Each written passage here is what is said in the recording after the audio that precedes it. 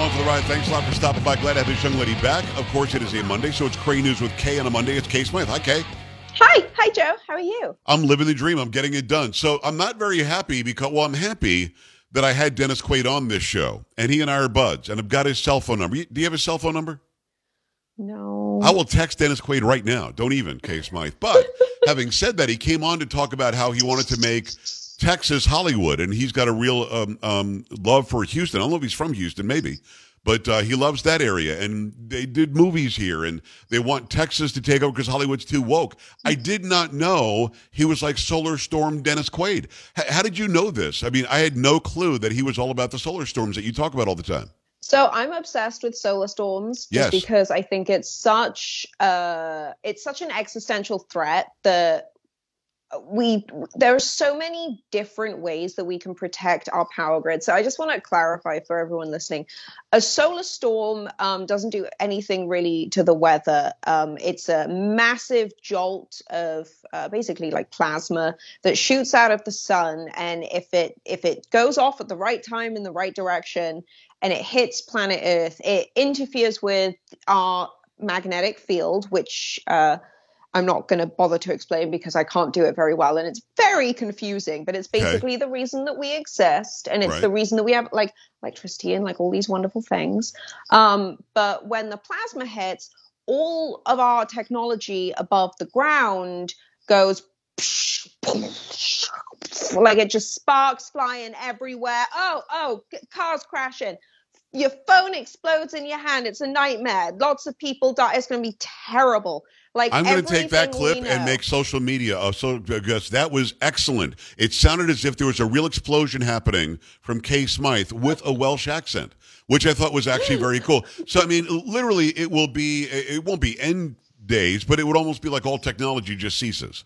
I mean, I think for 90% of the population, it'll cut their life expectancy down to within a decade. Anyone in hospitals, anyone who depends on medication, anyone who knows more about social media and Instagram and, who knows more about, like, I don't know, reading Wikipedia articles and playing video games, all those people are going to die just because that's impossible for so many people in the Western world to survive without technology. Like I'm talking like no cars, no phones, everything within the supply chain is gone. If you don't know your neighbors' names, great, they're probably going to eat you.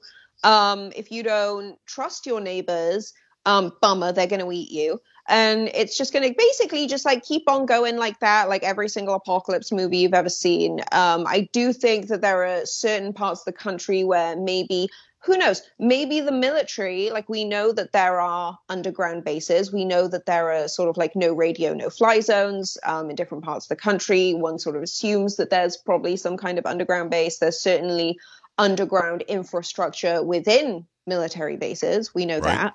So there's probably places like hangars where there's going to be enough there to provide probably like nominal aid. Like if you're out in like real America, like you're stuffed. But also if you're out in real America, you probably know how to grow food. You probably know your neighbors. Like you probably have the social structures in place to mitigate the worst, especially if you live somewhere where you're on a well system versus, like city water, things like that. If you're into camping, you're golden. If you're into hunting, you're even more golden. You become the new sort of like tribal leader. And all of this happens, and we're just sort of sitting there, and all of our phones and tech start going. And it's so funny, Joe, the number of people who tell me that I'm like a crazy conspiracy theorist or told me I'm a crazy conspiracy theorist when I talk about this stuff. And it's like a well-known thing. Like NASA tracks these things. We had an event that Dennis Quaid brought up. Oh my God, it's so funny how many people are just like, we're going to have a Carrington event. I'm like, that's not how that works. Okay, I've got to stop you. A couple of things here.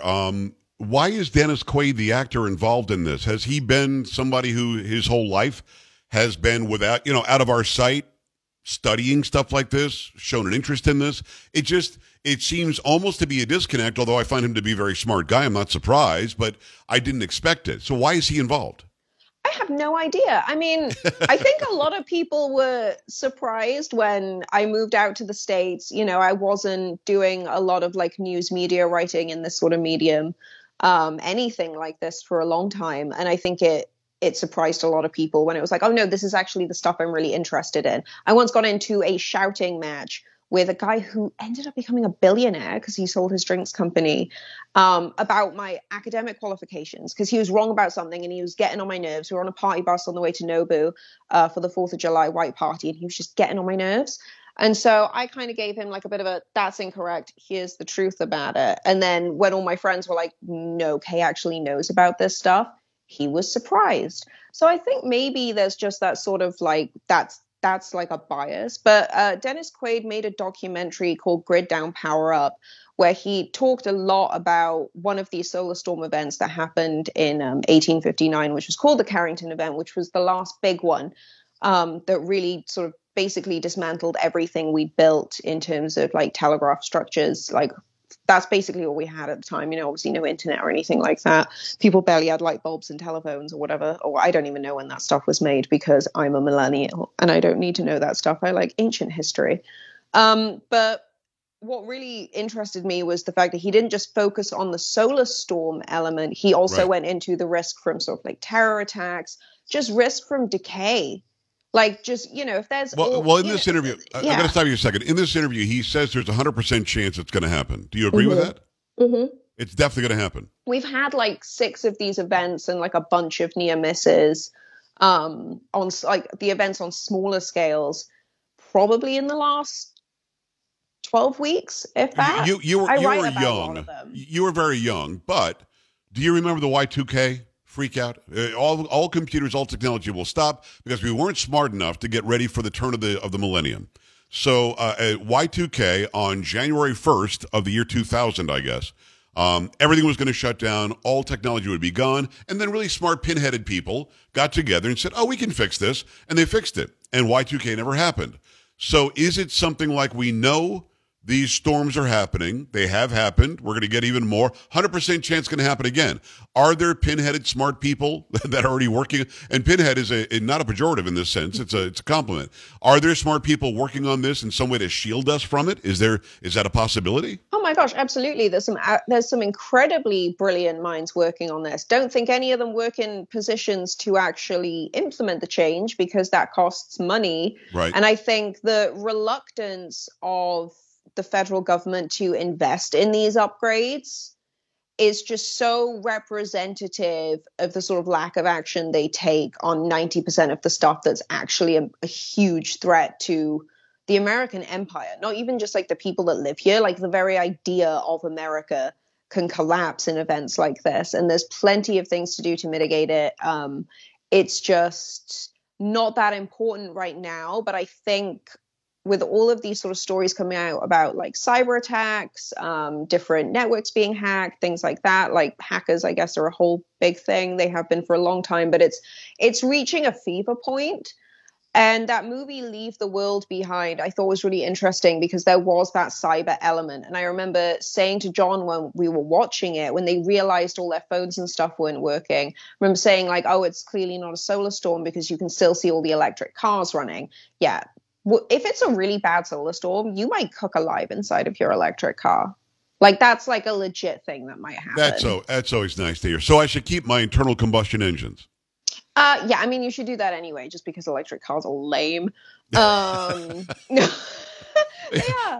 I'm such a motorhead. I'm not an electric car guy anyway. And I said a long time ago, if they made one that looked like a Corvette, I would think about it. They've got some pretty slick-looking electric cars, but it's still not better than the cars that I have. It's Kay Smythe. Go to kaysmythe.com. She's written an article about Dennis Quaid and the solar storms and all that. Go and check it out over on the Daily Caller. As we continue this, you were very excited in the beginning when we were talking before we were on the air about a new civilization found.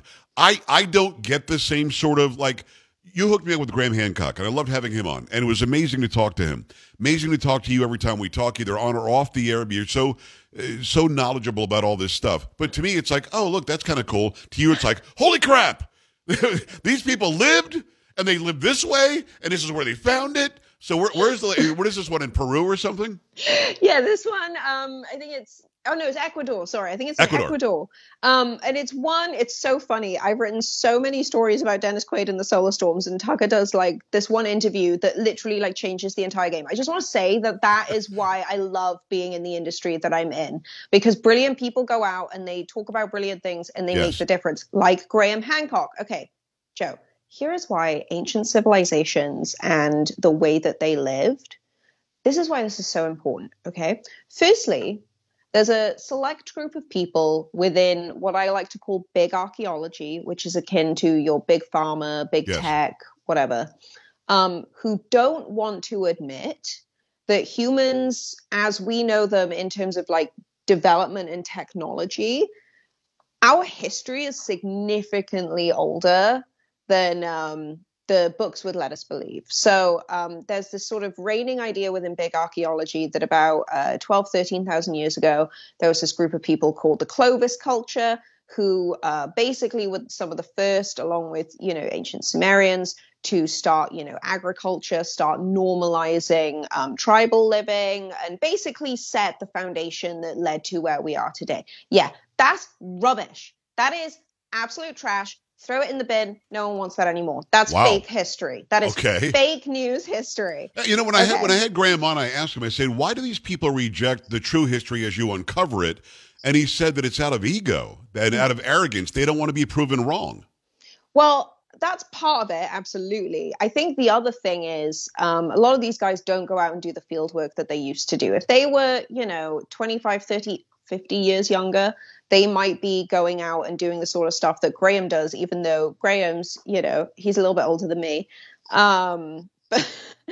Just by a couple of months, right? Just by a couple of months. Yeah. No, I think he's got 3-4 grandchildren at this point. He's still out going like all over the world exploring things. But part of it is that the other thing that I actually ended up pointing out to Graham about a year ago, I was like, Graham, you've got this whole theory that we reach this level of sort of peak development, peak civilization. You lay out all the evidence for that. And we know that big archaeology aren't going out and doing the work to refute your evidence. They're just shouting about you being a racist, which is why big archaeology and the Society for American Archaeology suck. Wow. Okay. Those people suck. The only person who's ever been able to get me to shout on the phone in work was the receptionist for the Society for American Archaeology.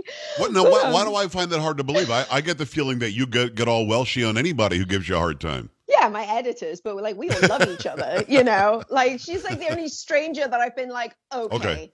But no, Graham sets up this incredible hypothesis that's been very well backed with evidence to date that about 14,000 years ago, there was an asteroid burst or an asteroid impact that rapidly melted glaciers in the northern hemisphere and led to this great flood. And if you have one of these great floods, it wipes out everything. Like nothing survives that. Like we're talking about like an entire continent's almost worth of ice turning to water in a matter of minutes, maybe hours at the most, and that just flooding over all of the land. Then you've got the massive sea level rise. We've already found ancient cultures and civilizations off, like well offshore, like in parts of the world that would have been coastlines, because today we all still live on coastlines. Ancient cultures lived on coastlines, but their coastlines were different. And this is all sort of the theory that Graham sets up. And then I sort of sat him down one day and I was like, Graham, you realize that an inconvenient truth, Al Gore,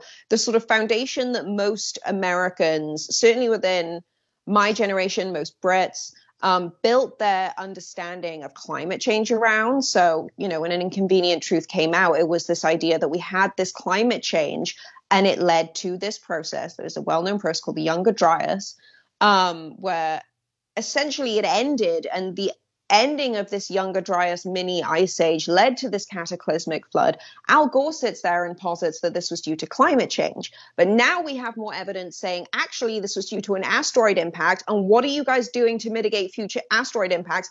Oh, that's right. You're locking children up in developing countries, getting them to mine minerals so you guys can build your electric cars that literally no one wants. That's right. What you're doing to deal with the issue that you built. It's the most infuriating and terrifying thing. And by the way, I just want to let me just throw this out there. I think the number is close to 80% of Americans said, I'm not interested in electric cars. I mean, so much so that car manufacturers are canceling entire lines of electric cars and offering some more actual engines like that we're used to. I think they overplayed their hand so bad. And I know that we're not talking about that necessarily, but the whole mining thing, the more Americans and the more human beings that are caring, that understand that little 6-year-olds are out mining the stuff you need to make these cars, I think it's going to get even worse for them, no? Mm-hmm. I think it is. I have no idea. For the first time in my life, I'm like, I have no idea what happens next.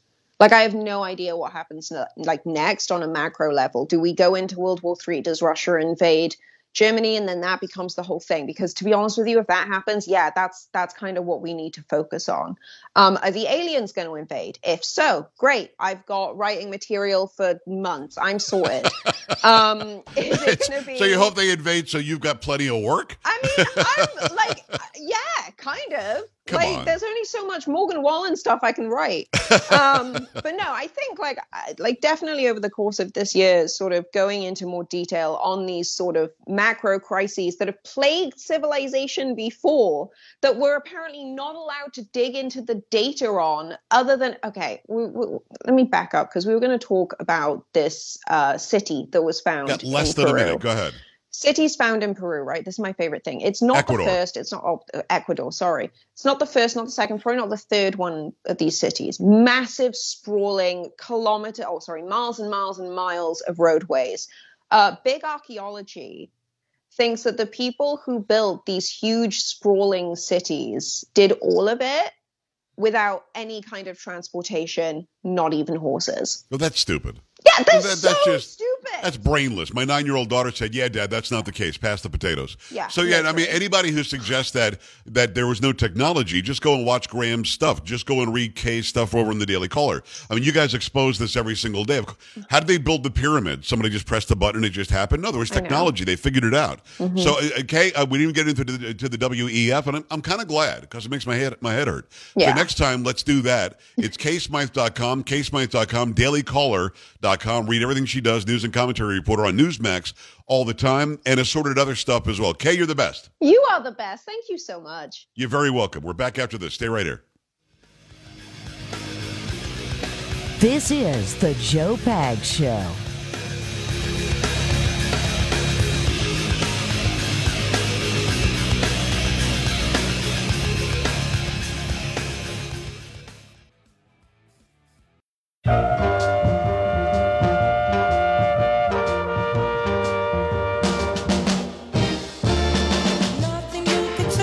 Motown Monday. We appreciate Kay coming on. Here's the update from the Iowa caucuses. At this point, the AP and also, I believe, the New York Times are calling it for Donald Trump. As we speak, it's 55.3% for Trump. Nikki Haley, second place, 19.1%, 16.9% for DeSantis. And it's not done yet, so those are not going to be the final numbers. But that's where we are right now, and they called this early for Donald Trump. They did not play games with this. They said, okay, this is pretty much over. That's going to do it for us for now. That is Sam. That is Carrie. I'm Joe. That's Kurt. Back tomorrow, same time, same place. We've got a lot of great interviews, including Natalie Winters tomorrow, who you might know from Steve Bannon's War Room. All right, have a great night. Talk soon. This is the Joe Pags Show.